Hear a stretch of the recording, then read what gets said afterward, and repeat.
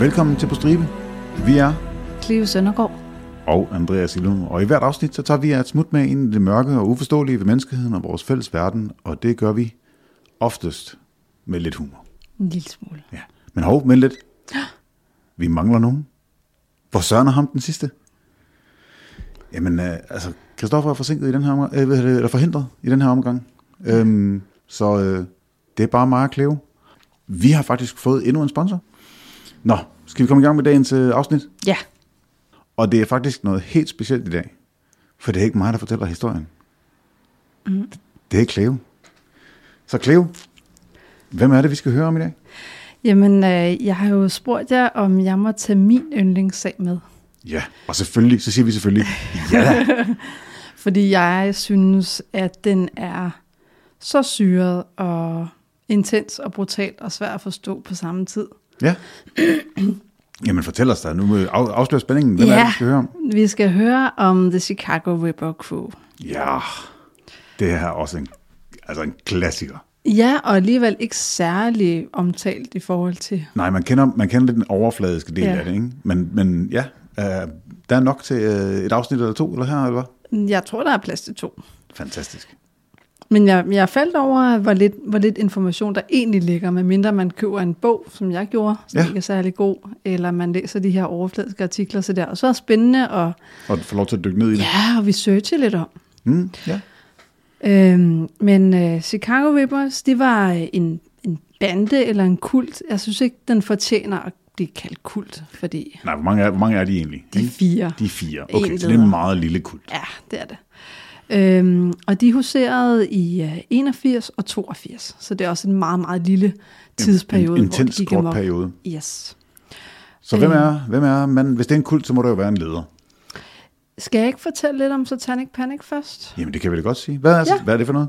Ja, Jamen, det ved jeg jo godt, men lad os høre om lytterne ved det. Jeg synes, den er meget relevant i forhold til den her sag. Absolut. Fordi det er jo Satanic Panic var jo virkelig noget, Chicago Rippers fik revet rigtig meget op i. Satanic Panic kom af en bog kaldt Michelle Remembers, som fik helt vildt meget opmærksomhed, især af et talkshow af Geraldo Rivera. Og den fortæller, at USA har et parallelt univers, som foregår lige foran snuden på os, hvor at unge har sex med hinanden og laver sataniske ritualer, og det kom jo selvfølgelig... Forkaster kristendom. Ja, puha. Og det blev kun forstærket af de her meget, meget, meget kristne familier. Og det var især mellem 79 til 85. Ja. Der blev en masse uskyldige mennesker anklaget og dømt og fængslet for kriminalitet, de slet ikke havde begået, som havde satanisk indhold. For eksempel San Antonio Force, som vi på et tidspunkt lavede et afsnit om, Christoffer og jeg. Ja. Det er bestemt værd at gå tilbage og lytte. Jeg mener faktisk, det ligger på E-regionen eller på Dimo nu. Det må jeg lige gå tilbage og lytte til. I 1985, der bliver bogen heldigvis miskrediteret. Ja, for den blev præsenteret som en biografi. Ja. Ikke som et fiktionsværk, men faktisk en biografi af en, der siger, jamen det her det er det, jeg kan huske. Og hun fortæller om frygtelige oplevelser og massevoldtægter og kæmpe orker med 100 mennesker og alle de her frygtelige ting, hun er blevet udsat for. Præcis. Og de lavede jo også et begreb, der hed recovered satanic abuse. Altså sådan fortrængt satanisk overgreb, ikke? At folk, der lige pludselig kom til sig selv og sagde, jamen jeg har også oplevet det. Jeg har bare fortrængt det. Ja, min far havde også horn. Nej. Men det skabte en masse røre, og Rivera, han blev tvunget til offentligt at indrømme, at alt han har påstået, det var a bunch of crap. Men der spredte stadigvæk de her begreber om falske minder, eller rigtige minder, som de selv synes. Ja, og det gik jo faktisk også hårdt ud over rollespilsmiljøet. Altså Dungeons & Dragons blev jo også stemplet som en del af Satanic Panic, og det var jo bare antikristent. Og metalmusik. Endnu værre. Altså. Men de favnede det også, vil jeg sige, ikke? Præcis. Altså. Men det er jo det der med, at du bliver ikke ond af satanisme. Det er der, den kapper lidt over, ikke? Ja, det er det, der problemet, ikke? Det er bedre, at vi så er onde mod satanisterne og putter dem i fængsel for ting, de kan. Ja, fordi den der idé, de har om, hvad satanisme er, det er jo ikke det, satanisterne mener er satanisme. Ikke? Altså, satanisterne mener jo ikke, at det er et spørgsmål om at være ond. De mener jo, at det er et spørgsmål om at jeg, altså mine rettigheder og mig, er det vigtigste. Ikke det at være ond. Så vidt jeg har forstået det i hvert fald. Ja. Men i hvert fald, så hjalp Chicago Rippers ikke særlig meget på den her Satanic Panic. Nej. Faktisk så bekræftede de alles frygt. Fra 1981 til 82, der blev Chicago hjemsøgt af grusomme mord på kvinder. Og det var kvinder, der var hvide, det var mørke kvinder, det var veluddannede kvinder, det var sexarbejdere. Så ingen kunne vide sig sikre, og alle kvinderne, de blev på en eller anden måde lemlæstet. Ja. Så der blev rigtig uroligt at gå i Chicago, fordi det eneste, de her kvinder havde til fælles, det var, at de havde gået alene. Og det er også om dagen. Ja, nemlig. Det er ikke engang bare en mørk aften. Det er, Det er helt tilfældigt, hvem der bliver nappet, ikke? Og det var ikke, fordi de bad om det, alt efter hvilket tøj de havde på og sådan noget? Det gider jeg slet ikke svare på. Men Andreas, de blev kaldt Chicago Ripper Crew, fordi de blev associeret med Jack the Ripper. Ja. Kan du ikke lige fortælle lidt om ham? Jack the Ripper er jo en ikke arresteret seriemorder tilbage i 1888, der huserede i England, som er måske nok en af de mest berømte seriemordere i historien. Netop fordi, at han slog sine ofre ihjel og lemlæstede dem og skar bryster af og skar næser af og alle mulige vilde ting, og han blev aldrig fundet. Han blev aldrig fanget. Så derfor så har han den her mytologiske status i true crime-verdenen. Og så gik han efter kvinder i de fattige områder i London, ikke? Ja, som gik alene. Yes. I sense a connection here. Ja, præcis. Ja. Det er nemlig meget det, vi skal tale om i dag. Men i 1981 til 82. Ja. Men skal vi ikke starte, som vi plejer at gøre? Jo. Hvem er det, vi snakker om? Jo, det viser sig at være lederen i hvert fald, som selvfølgelig har benægtet alt.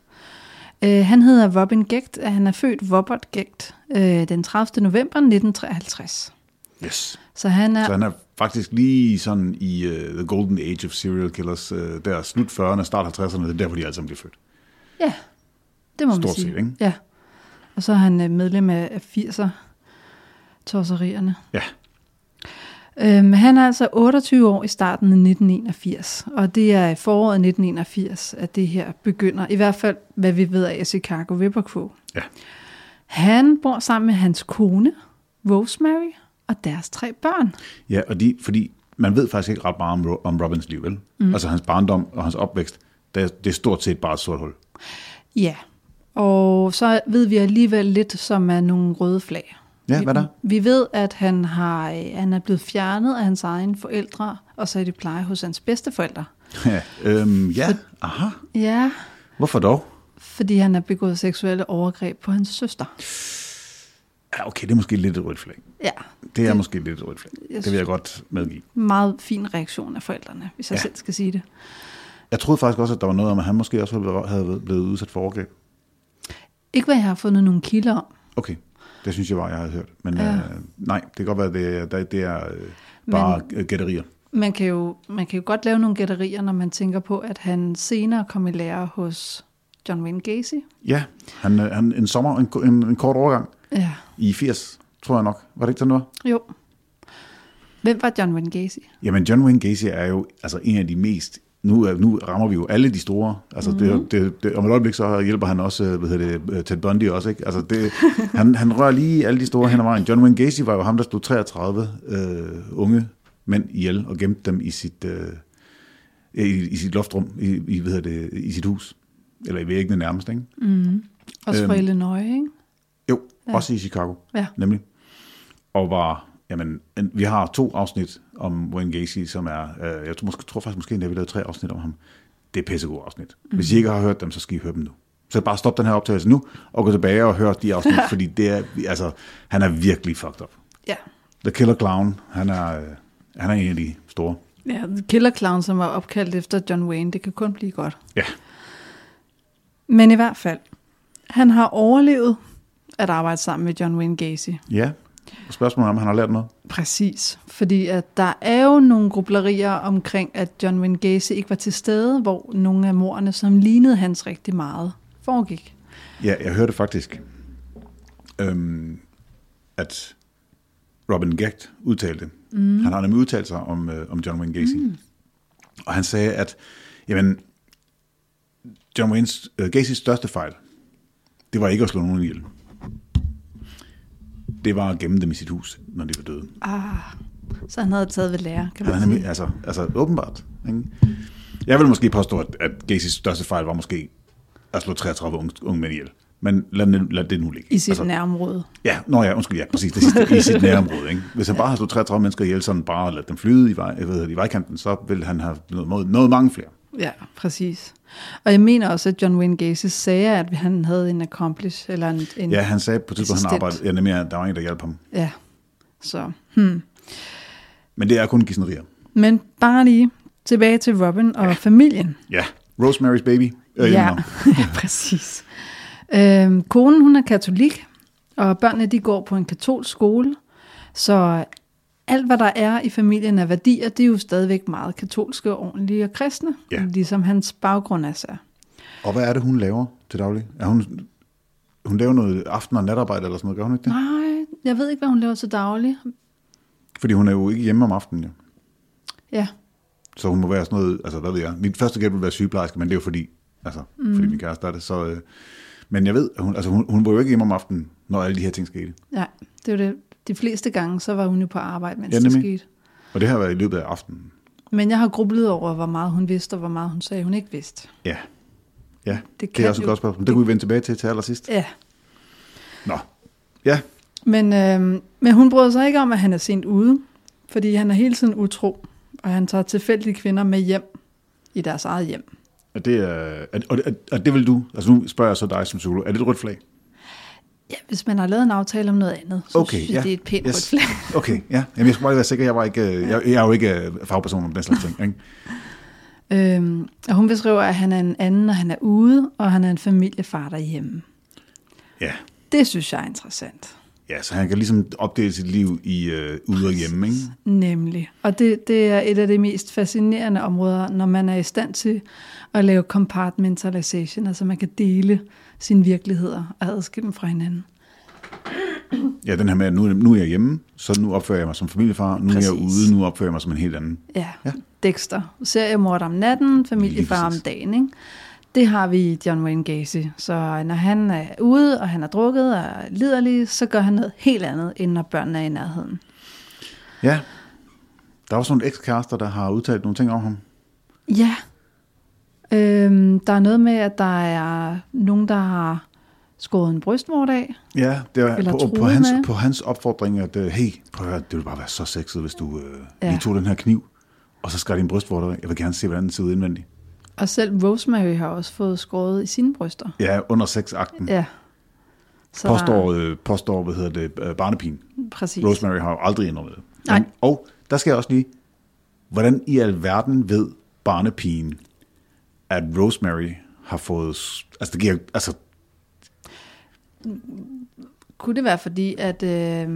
Fordi hun har set det, eller fordi, jeg har ikke nogen anelse, men det er bare, det lyder vildt mærkeligt. Ja. Edward var jo tit babysitter, men han kommer vi også tilbage til. Ja. Men under alle omstændigheder, Robin har en svær fascination med bryster. Ja, og satanisme. Ja, okay. Ja, satanisme. Hvor kom det fra? Han er opdraget i et strengt kristent hjem. Ja. Og han har en særlig interesse i satanisme op gennem ungdommen. Som sådan noget 15-16-årig ja, finder han simpelthen... Der er sådan noget ungdoms... Den mørke herre. Af et eller andet. Nu skal jeg gå imod alle reglerne og den strenge opdragelse, ikke? Og derudover så torturerede han også dyr som barn. Det så der er et andet lille træk lille også. Røde flag, vi kender fra seriemorder. Ja, præcis. Så der er noget med en fetishisme omkring bryster. Ja.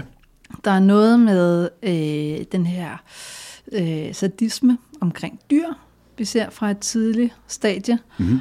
Og så tror jeg, at det har været mere eller mindre tilfældigt, at hans forsvag lige ramte satanisme. Altså måske kan det være noget provokation. Ja, på grund af hans strenge religiøse opdragelse. Ja, præcis. Ja. Men det blev han i hvert fald rigtig fascineret af. Ja. Hvor langt er vi så nået så? Hvad sker der nu? Vi er nået til, at Robin og Edward møder hinanden. Ja, hvem er Robert? Hvem er Edward? Er det Edward Spitzer? Ja. Robin og Edward.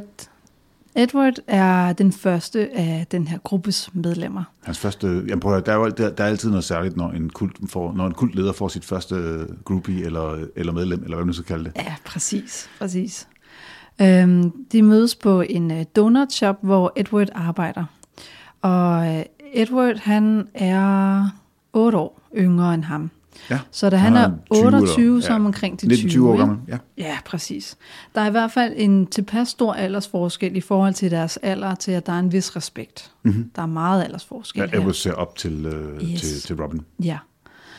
Og en aften så hjælper Robin Edward med hans bil, og de bliver gode venner derefter, og Robin han ender med at ansætte ham i sit firma. Ja, og hvilken form for firma er det nu, Robin har? Han er ganske almindelig elektriker i eget firma. Ja, så han er jo nærmest, altså han er entreprenør, ligesom Wayne Gacy. Fuldstændig. Altså, og det er jo netop derfor, man siger, den ligger lige til højre benet. Ja.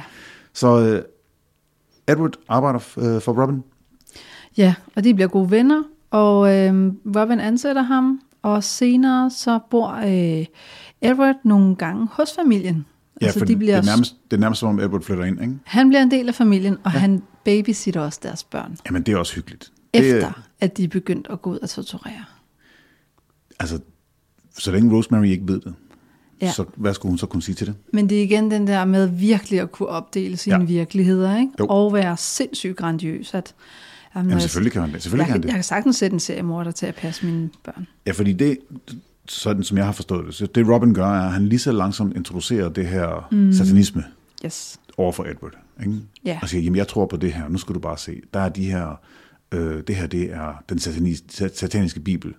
Den der, hvad hedder han, Edward Ray har skrevet, som jo egentlig er bare et stort fuck you til kristendommen, og som, han mener den jo ikke seriøst. LaVey mener jo ikke den side af satanismen seriøst. Det er jo mere for show. Ikke? Men den tager de død seriøst. Og de laver satanistiske ritualer. Robin og Edward. Jeg troede, de startede med at køre ud og samle luder op. Nej, sexarbejdere op. Det er satanismen, de starter med, så vidt jeg har forstået i hvert fald. Okay. Den er en del af det nærmest fra starten af. Okay. Så men de to ting har ikke noget med hinanden at gøre til at starte med. Altså der er satanismen, og så er der det her med at køre rundt og samle luder op. Så vi får inkorporeret den religiøse, der er noget, der er større end os i dig. Og det er mig, der har kontakten. Jeg har nøglen. Ja, lige præcis. Så hvis vi krydder det med lidt ritualer, så bliver det pludselig virkeligt, ikke? Så føles det virkelig. Lige præcis. Smart. Fordi det er faktisk noget, der har undret mig, hvordan de faldt for det der nummer. Jamen det er simpelthen fordi, at han Gægt får sat sig selv i en magtposition over for, nu afslører jeg det, for de 3 andre. At det er ham, der bestemmer, og det er ham, der har magten, det er ham, der styrer ritualerne, det er ham, der er the conduit til de her højere magter. At han får simpelthen overbevist om, at han har magter, de ikke kan håndtere. Jeg troede, det var noget med arbejdsforhold, at nu hvor han havde skaffet job eller et eller andet, så følte de skyldte ham noget, eller... Ja, men okay, men så meget, nu ved jeg ikke, om du har arbejdet som arbejdsmand, men så meget skylder man heller ikke til dem, man arbejder som arbejdsmand. Man får løn. Ja, altså, det er det. Ikke? Men i hvert fald, han finder 3 mænd. Ja, hvem er de 2 andre så? De er knap 10 år yngre, og de 2 andre, det er Thomas Cocorellis og Andrew Cocorellis. Ja. Og de er brødre. Ja. Og der er ham storebroren Thomas der, er der ikke noget med, at han er sådan lidt langsom oven i pæren? Jo, det er ham, der bliver hen... nu skal jeg ikke spoile noget. Nu må du ikke... Ingen spoiler. Det er ham, der går ilde til sidst, men det gør det nok dem alle. Der er en af dem, som har en IQ på 75, som jeg fortæller mere om til sidst. Ja, og det er Thomas, ikke? Jo. Ja. Og det er, så vidt jeg husker, så er det den ene af dem, den ene af de 2 brødre går kun med, fordi den anden er med. Det er i hvert fald det, eksperterne siger, som er på Thomas' side. Ja. Okay, så Thomas går kun med, fordi Andrew er med. Det vil de sige. Jeg vil sige, at alle har en fri vilje. Du kan han har en fri vilje. Altså, det gør ham ikke mindre skyldig. Nej. Men i første omgang, så siger han, okay, det her det er sådan lidt, jeg ved ikke lige, men okay, lillebror med, så går jeg med. Det kan godt være. Ikke? Og så når du så først er fanget i suppedasen, så er du fanget i suppedasen. Ja. Men hvad er det for en suppedas? Er det okay, at jeg lige vender Cocorellis'ene kort? Ja, gør du det? De er alle sammen vokset op i kristne, religiøse kredse, tvunget til at være kristne, og Kokorallis begge brødre er tvunget til at vokse op i en streng græsk ortodox familie. Okay, så det er ikke bare katolsk, det er altså hardcore. Ultra seriøst, ikke? Ja. Vi mener det seriøst. Og det sjove er, at det skal også vise at blive en form for redning til sidst. Ja. Ja. Nu skal du hjælpe mig. Hvor er vi henne? Jamen, vi er nået til, at hvad det er, Robin har lavet op på sit loft. Yes. Godt. De lever alle sammen et ret almindeligt liv udadtil, men på loftet så har Robin lavet et lille satanisk tempel. Ja, jeg vil gætte på, at Rosemary ikke har lov til at komme derop. Det vil jeg også gætte på, men jeg er stadigvæk lidt tvivlende omkring hende, hvor lidt hun ved. Ja, fordi det vender vi endnu en gang. Jeg mener bare... Vi binder lige en sløjfe på. Vi skal huske at vende tilbage til... Men jeg tænker, altså, helt ærligt. Når man bor i samme hus, og hele loftet er malet rødt, ja. Og der er sorte kors, der vender omvendt, der hænger på væggene, og et alter med en dug på med en masse lys. Ja. Det er ret svært at lave sådan noget, uden at ens partner opdager det. Altså, det kan jo godt være, at hun bare har fået at vide, at hvis du går op på loftet, så får du endnu et snitsår i brystet. Ja. Eller så får du ikke et snitsår i brystet. Ja. Alt efter, hvad hun godt kan lide. Det ved jeg jo ikke, jo. Eller jeg skal dyrke min satanisme, og nu gør jeg det på loftet, og du skal holde mund. Ja, eller jeg skal... altså, hun er jo super katolsk. Ja. Ikke? Så spørgsmålet er, om han indrømmer jo nok ikke over for hende, at han er satanist. Det er jo igen kompatibilisme. Det er helt hemmeligt. Der er, hvad der foregår i stueplan, og hvad der foregår op på loftet. Og de to ting har ikke noget med hinanden at gøre. De må ikke mødes. Men de kvinder, der kom ind i det her tempel, de blev lagt på alteret eller et bord, mens Robin læser op fra en satanisk bibel. Ja. Mændene vil voldtage offeret på skift, og nu bliver det lidt brutalt. Virkelig, ja. Man skal have mave til det her afsnit. Ja. De stikker kvinden med en kniv, de skærer det venstre bryst af, typisk med en kniv eller en pianostreng, og det er mens kvinden er i live. Ja, og når du siger, skærer brystet af med en pianostreng, sådan helt præcist, fordi en pianostreng er ikke en kniv. Nej. Hvordan foregår det så? Det er, at man binder det rundt om, og så strammer man. Ja, og det bliver man ved med. Strammer og strammer og strammer. Indtil det skærer igennem kødet. Ja, ligesom en ostehøvel. En ostehøvel. Ja. Ja. Yep. Præcis. Ja. Så det er nu her, at lytterne enten kan åbne en øl for at dulme deres nerver, eller for virkelig at nyde det her afsnit. Ja, altså præcis. Og jeg ved godt, hvordan vores lytter er.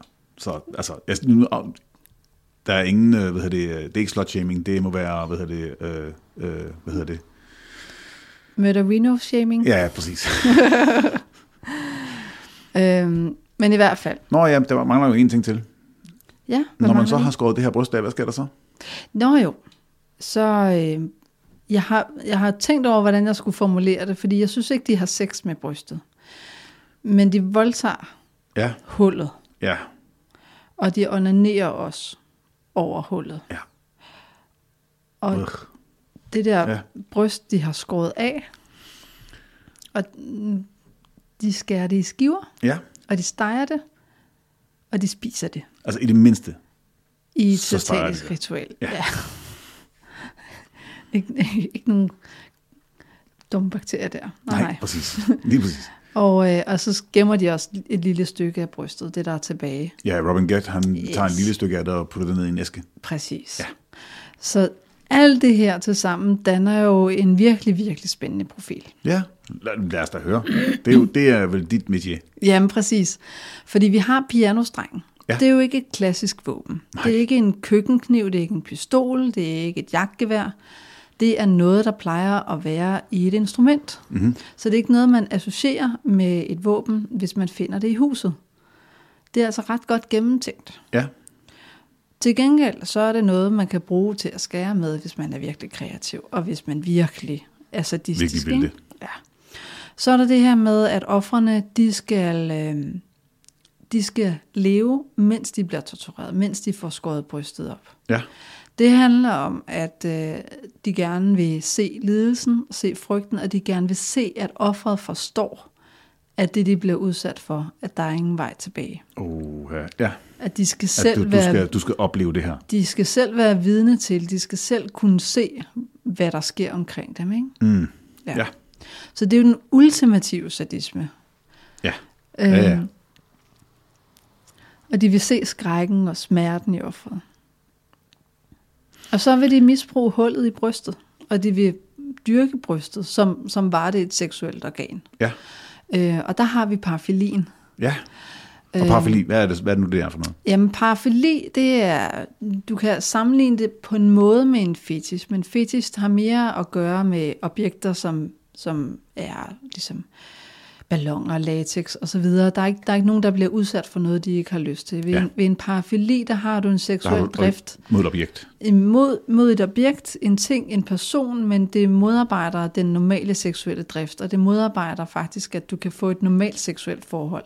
Så det er der, hvor at sygeligheden kommer ind i det med det ord. Ja. Og jeg vil mene, at når man skærer hvis man skal opstrandes for at skære det, altså du skal have det afhuggede bryst i hånden for at blive seksuelt opstemt, og det gør gægt. Han kan ikke blive mere hård, når han står med et afhugget bryst i hånden. Lige præcis. Ja. Så synes jeg ikke længere, at det fortjener at hedde en fetish. Nej, det gør det nok ikke. Nej. Så der har vi faktisk en beskrivelse af en parafili koblet med den her sadisme, ikke? Ja. Robin, han vil tilberede brystet. Det vil de spise som en del af ritualet, og han gemmer ofte et stykke af brystet i en boks som minde, eller souvenir eller ritual. Ikke? Som man kan vende tilbage til og mindes af alle de her fantastiske følelser, han følte. Ja, præcis. Ja. Besøg offeret igen. Men også så han mærker en eller anden form for rituel kraft, at han samler på de her ting. Mm-hmm. I et interview med Gæk, der bliver han spurgt ind til hans besættelse af bryster. Så siger han, at jeg har bare selv oversat det. Det er en ting med hele min familie. Som jeg har fået fortalt det, så går det tilbage helt til min oldefar. Og han forklarer, hver af os mænd har giftet sig med kvinder med store bryster. Min ekskone er i 39D, og ja, hun var meget tilfredsstillende for mig. Okay, jeg troede lige et øjeblik, at han sagde, jamen på det her med at skære venstre bryst af, det er bare helt normalt. Det er helt normalt. Det er sådan noget, mine forfædre har gjort. Altså, det har vi altid helt tilbage gjort. Til min oldefar, det har vi altid gjort. Hey. Nej, men der er simpelthen en familiær fascination af bryster. Okay, han tager den måske lige, skruer den op til 11, ikke? Altså. Jamen, jeg kan bare godt lide bryster, jeg elsker at samle på dem. Altså. Nå, men okay. Så de har slået nogen ihjel. Der er i hvert fald 18 lig, der er fundet. Hvordan, når man så er The Chicago Ripper Crew? Ja, deres MO. Ja, du har Robin Gecht, du har Cocorellas-brødrene, og du har Andrew. Ja. Hvordan gør de det? Jamen, typisk er det sådan, at Robin kører i hans bil. Mm. Og det er sådan en stor rød varevogn, ikke? Jo. Det er en rød-orange varevogn. Ja, klassisk murdermobile. Præcis. Ja.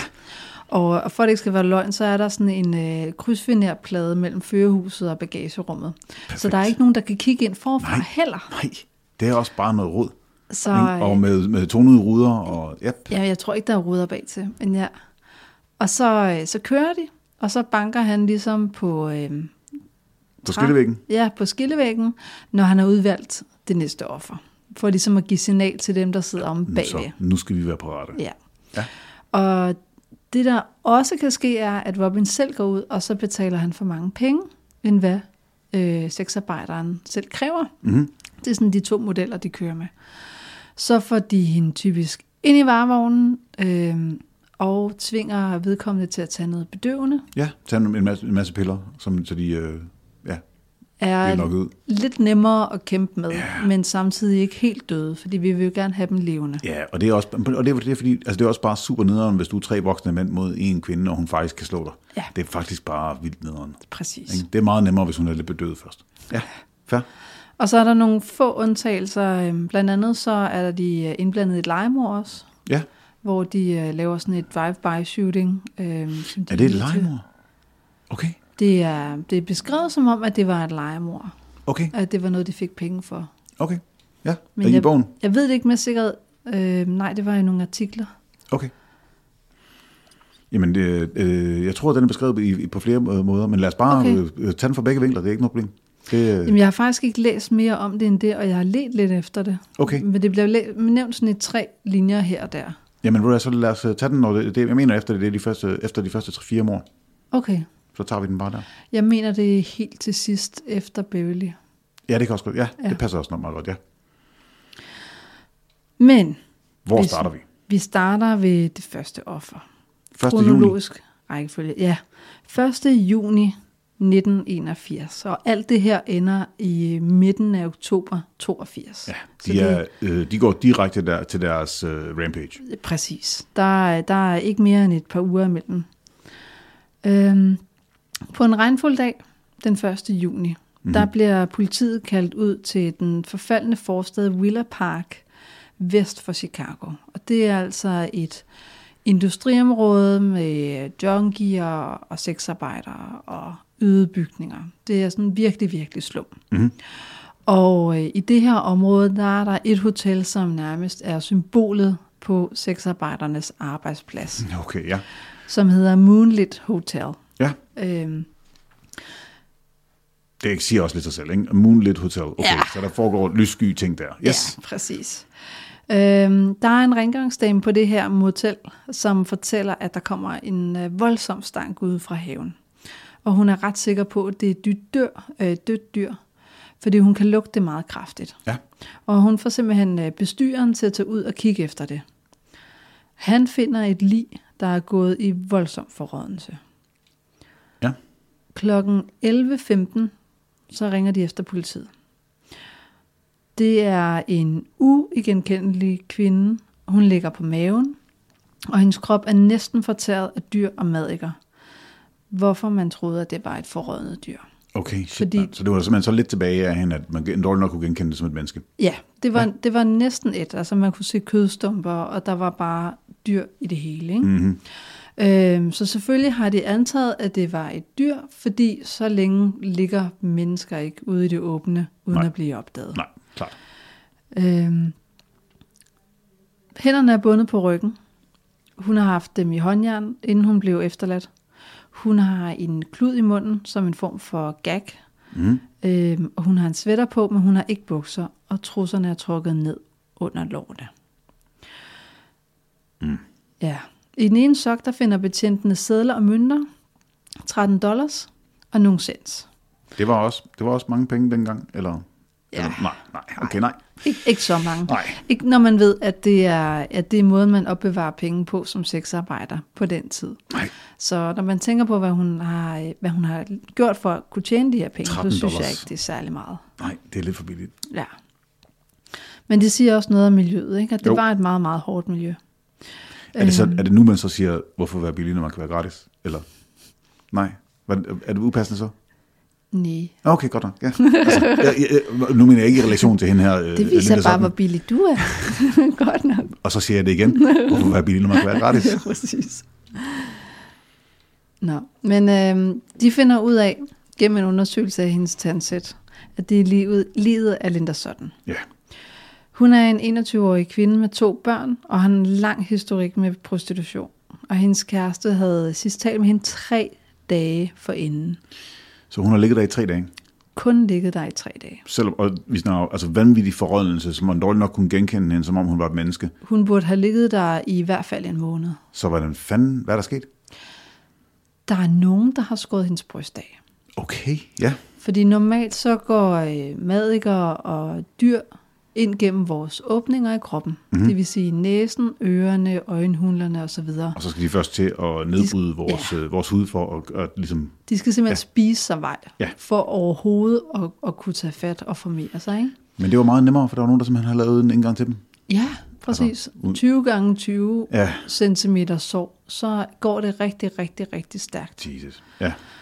Så det er simpelthen derfor, og det opdager de først ved obduktionen, at der er lavet det her sår, netop fordi dyrene har været så meget i gang. Men hun var taget ud for at købe hostesaft til ham. Han er også misbruger. Ja, ikke altså hostesaft, så kan vi ligesom, ja. Hun skulle identificeres med den ørering, hun havde på, fordi hun var så ugenkendelig. Og det var sønnen, der skulle identificere den ørering. Og det har han fortalt, at han stadigvæk har mareridt om den dag i dag. Hun er 21. Ja. Og hun har 2 børn. Yes. Så hvor gammel er altså han er jo ikke 5, altså han er maks 5, ikke? Altså han kan faktisk være helt op til 7, fordi hun har været sexarbejder, siden hun var 14. Okay, fedt. Ja, yes, okay. Ja. Jeg begynder nu at have det lidt dårligt med den der, den der joke der. Men altså, hey, det skete. Ja. Jeg gik i panik, okay. Der er også nogle kilder, der siger, at livet var 7 dage gammel. Ja, men 3 eller 7 dage, det gør altså ikke en stor forskel i den her sammenhæng, vel? Ja, præcis. Det er ekstremt hurtigt. Ja. Det var i hvert fald meget overraskende for politiet, og det var i langt værre stand, end det ellers ville have været. Og de troede, at livet måtte have ligget der i flere uger. Det må også have været altså, hvis det her det er det første mord for de her 3. Altså også Robin, det er jo ligesom ham, der er ringleaderen, det er ham, der opildner dem til det, ikke? Men Corcorales-brødrene og Edward, det må være, eller Spector, han er jo, det må være chokerende beyond belief, altså. Ja, det her, det de finder. Ja. Nej, ikke det de finder, men det er jo dem, der har gjort det jo. Ja. Altså ja, vi kan altid snakke om, hvor meget de 3 gerne vil være med til det. Men det må være, ja. Hvis vi starter med at lave, når vi laver små sataniske ritualer, vi læser op af nogle sataniske vers. Og så går hen til det her. Og så, der må være nogle skridt mellem hen ad vejen, ikke? For det kan ikke bare sige, okay, jamen, vi læser lidt i den sataniske bibel. Det næste, vi skal gøre, det er, at vi skal voldtage en kvinde og skære hans bryster af. Der må være nogle skridt imellem. Jeg tror, der er sket rigtig, rigtig meget forud for. Der må være nogle voldtægter, der må være et eller andet, ikke? Ja, helt sikkert. Og også nogle besøg med nogle sexarbejdere, hvor de har gjort noget, der ligger ud over det sædvanlige, men hvor det ikke er blevet anmeldt. Ja. Fordi det er så stigmatiseret. Fordi det var en sexarbejder. Så man holder det for sig selv. Det er det, som vi jo... Man ved jo ikke som sexarbejder i 80'erne, om man er den, der ender i fængsel. Nej.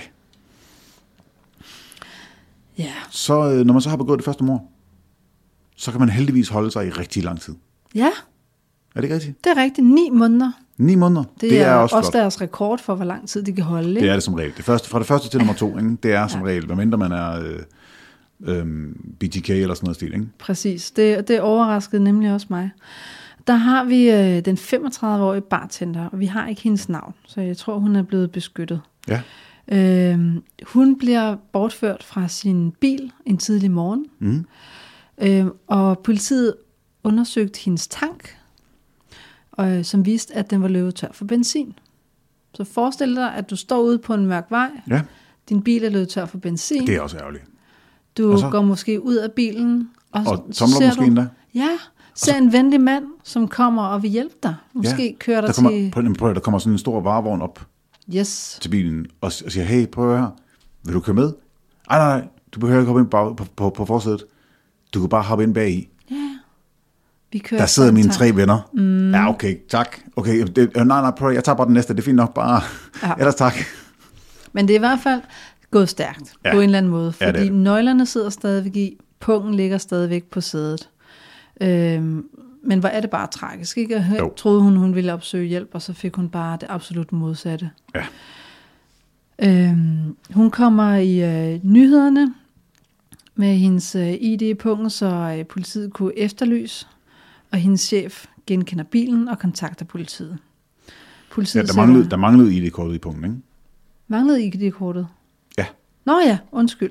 Ja, så de vidste ikke, hvem hun var, så men de efterlyste hende ved at sige, den her bil her står her, er der nogen, der kender til den? Og så hendes chef kan genkende bilen og siger, ja, hende kender jeg. Det er jo sådan der, ja. Og så sætter de en stor efterlysning i gang, og der sker ikke en skid. Nej, de leder efter hende inden for 2 mil fra bilen, og alt blev finkæmmet.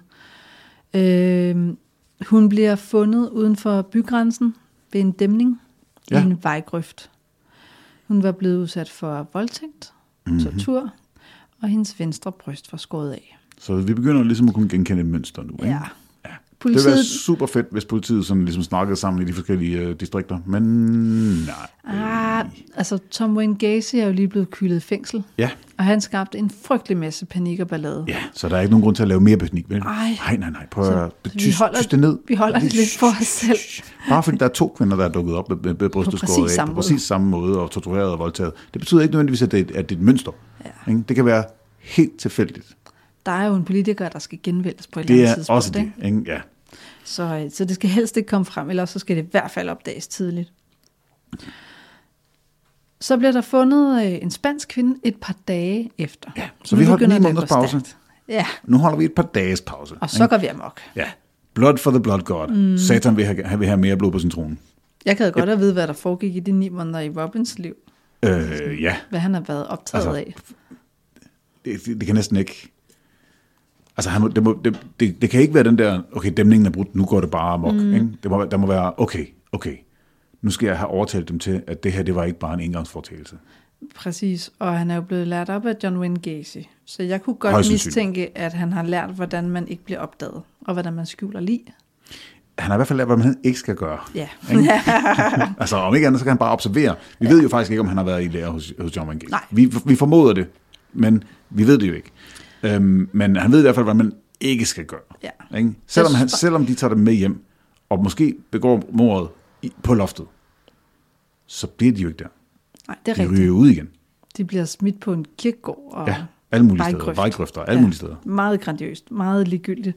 Men det er jo også objekter i forbindelse med et ritual. Ja, og når ritualet er overstået, så skal det smides ud. Ja, så er det bare frem. Det er virkelig, virkelig objekt. Der bliver fundet en 40-årig spansk kvinde et par dage efter. Ja. Hun var blevet voldtaget, hun var stukket med en kniv, og hun var kvalt, som alle de andre ofre. Hendes bryst var ikke skåret af, men det var blevet bidt hårdt, og der var sædrester ud over hendes lig. Så den afviger en lille smule, ikke? Eller noget, ikke? Altså, brystet er ikke ved... Altså, okay, hey, prøv at. Hvem bryder ikke bryster? Ikke? Jeg tror bare, at hun ikke var blevet taget hen til huset. Ja, det er måske bare sket bag i bilen. Præcis, de har gjort det, de kunne i bilen, ikke? Jo. Man kan jo, altså... nu vil jeg jo så bare sige, at sådan en pianostreng kan man faktisk godt transportere. Det er rigtigt. Altså, den er ikke så tung, vel? Altså. Nej, det er meget praktisk. Ja. Politiet, de var sådan ikke super glade for at sige, at der var en seriemorder. Nej. Så de... på 2. Hvis nu hende den sidste også havde fået sit bryst skåret af, så måske. Men det er kun 2 indtil videre. 2 er, som vi alle sammen ved, det er ikke en seriemorder. Vi er oppe på 3. Ja, men der er kun 2, der får skåret brystet af. Ikke? Ja, det er rigtigt. Så det er tydeligt, at der er 2, og der skal 3 til for den seriemorder på 2 eller flere forskellige steder. Ikke? Så vi leger, at det er en anden. Lige præcis. Det er endnu ikke en rigtig seriemorder. Ja, det forstår jeg. Ja. Men det lokale politi, de opsøger FBI, som undersøger hår og fiber for findestederne, og de udarbejder en personprofil på en mulig drabsmand. Ja. Og den synes jeg faktisk er ret interessant. Ja. De siger, at det er en lokal mand med godt kendskab til byens geografi og områder. Han ved ikke kun, hvor han kan samle sårbare ofre op, men også hvor han kan efterlade dem, så de ikke bliver opdaget i flere dage. Ikke en enspænder, men en familiefar, der lever et dobbeltliv. Og den er jo spot on. Præcis. De der CSI, eller ikke CSI folk, de der folk fra Behavioral Science Unit, BSU, de er jo altså pissedygtige, ikke? Helt vildt. Skal vi tage en enkelt til, og så måske runde det her afsnit af? Det tror jeg. Jeg synes, det vil være et godt sted. Ja. Den næste, som... Ja, for nu holder de faktisk en lang pause igen, ikke? Jo, lad mig lige se. Fra februar og så til maj. Ja. Så der er en pause på... Jamen, det er 3 måneder. Ja. Altså, vi har lige haft en pause på 3 dage, eller et par dage, ikke? Ja. Og nu lige pludselig, så holder de en pause på 5 måneder. Eller 3 måneder. Hvad i alverden, der er sket? Måske har de været tæt på. Måske er det mediebevågenhed. Et eller andet. I don't know. Men den 15. maj? Den 15. maj, der er Lorraine Borowski på vej på arbejde. Ja. Om morgenen. Så det burde jo være uden for fare? Ja. Det skulle man jo tro, ikke? Der er ikke nogen, der bliver samlet op og myrdet og tortureret fra morgenstunden. Nej. Det er alt for tidligt. Og specielt ikke, hvis man kun bor 3 gader fra sin arbejdsplads. Ja. Hun bliver... Hun er sekretær? Hun er sekretær i en ejendomsfirma, og hun er på vej ind for at låse kontoret op. Hun er lige ved at sætte nøglen i nøglehullet, da hun pludselig bliver bortført. Og man kan se, at hun har kæmpet for at komme væk, fordi at hendes sko er efterladt på parkeringspladsen. Hun vil simpelthen bare hæve ud af sine sko. Fuldstændig. Hun har sparket og prøvet alt det, hun kunne. Og det bliver opdaget, fordi at hendes chef kommer kort tid efter, og genkender hendes nøgler og hendes sko, og hun er der ikke. Og man tænker ikke i den situation, okay, det kan være, hun kommer sikkert tilbage lige om et øjeblik, efter sine sko. Ja, og nøgler. Og håndtaske. Så han ringer... Når en kvinde skal hun, eller... ikke noget. Kvinder forlader aldrig deres håndtaske. Det er selvfølgelig rigtigt. Det har jeg ikke undtaget, hvis de danser. Ja, men det, der også er lidt mere hjerteskærende, det er, at hendes bror Mark på 14, han spørger om morgenen, om han skal følges med hende på arbejde. Ikke? Og hvis han havde gjort det, så havde det ikke sket. Nej. Fordi de går kun efter kvinder, der går alene. Ja. Hendes forældre bliver gjort opmærksom på det, og hun bliver efterlyst. Og forældrene, de deler sedler ud over alt, og de taler med alle. Fordi det her, det er altså en, som har en stor familie, der bliver elsket. Ja. Det her, det er ikke en sexarbejder, eller en eller anden narkoman, eller et eller andet, som alle vil savne. Det her, det er en hvid kvinde med en stor familie, som elsker hende. Som ikke har skåret hånden af hendes familie. Ja. Politiet, de efterlyser hende også i fjernsynet. Og så er der et meget hjerteskærende citat fra moren. Ja. Moren, hun fortæller i et tv-interview, som man faktisk kan se på YouTube. Jeg sov ikke efter det. Jeg er hele tiden lidt vågen og holder øje. Dengang, hvor hun var eftersøgt...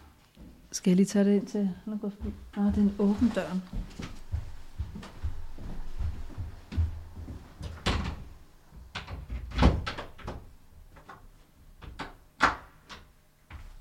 Sorry.